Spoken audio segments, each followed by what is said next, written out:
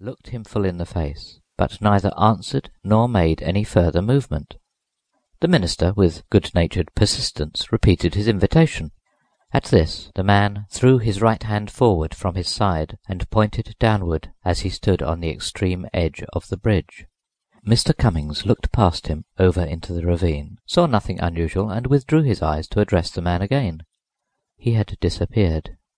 The horse, which all this time had been uncommonly restless, gave at the same moment a snort of terror and started to run away. Before he had regained control of the animal, the minister was at the crest of the hill, 100 yards along.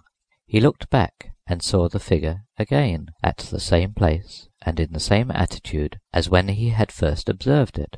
Then, for the first time, he was conscious of a sense of the supernatural, and drove home as rapidly as his willing horse would go.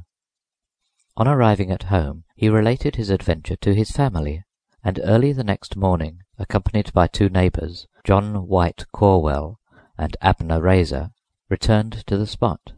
They found the body of old man Baker hanging by the neck from one of the beams of the bridge, immediately beneath the spot where the apparition had stood. A thick coating of dust, slightly dampened by the mist, covered the floor of the bridge, but the only footprints were those of Mr. Cummings's horse. In taking down the body, the men disturbed the loose, friable earth of the slope below it, disclosing human bones already nearly uncovered by the action of water and frost. They were identified as those of the lost peddler. At the double inquest, the coroner's jury found that Daniel Baker died by his own hand while suffering from temporary insanity, and that Samuel Moritz was murdered by some person or persons to the jury unknown. A Cold Greeting.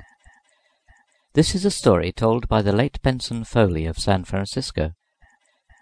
In the summer of 1881, I met a man named James H. Conway, a resident of Franklin, Tennessee.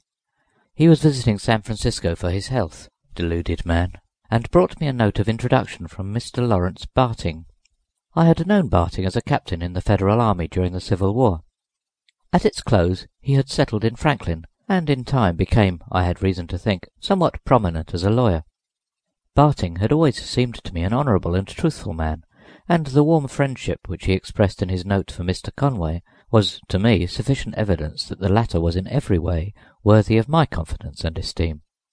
At dinner one day, Conway told me that it had been solemnly agreed between him and Barting that the one who died first should, if possible, communicate with the other from beyond the grave, in some unmistakable way, just how they had left.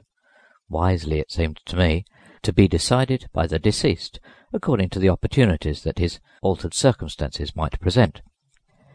A few weeks after the conversation in which Mr. Conway spoke of this agreement, I met him one day, walking slowly down Montgomery Street, apparently, from his abstracted air, in deep thought.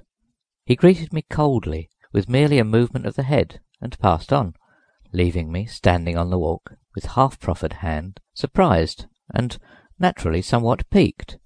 The next day I met him again in the office of the Palace Hotel, and, seeing him about to repeat the disagreeable performance of the day before, intercepted him in a doorway, with a friendly salutation, and bluntly requested an explanation of his altered manner.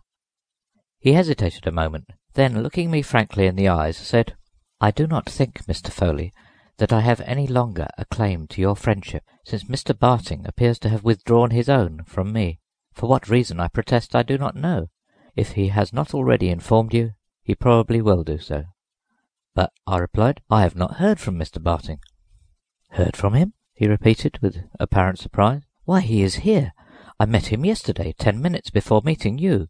I gave you exactly the same greeting that he gave me. I met him again not a quarter of an hour ago, and his manner was precisely the same. He merely bowed and passed on. I shall not forget your civility to me. Good morning, or, as it may please you, farewell." All this seemed to me singularly considerate and delicate behaviour on the part of Mr. Conway. As dramatic situations and literary effects are foreign to my purpose, I will explain at once that Mr. Barting was dead. He had died in Nashville 4 days before this conversation. Calling on Mr. Conway,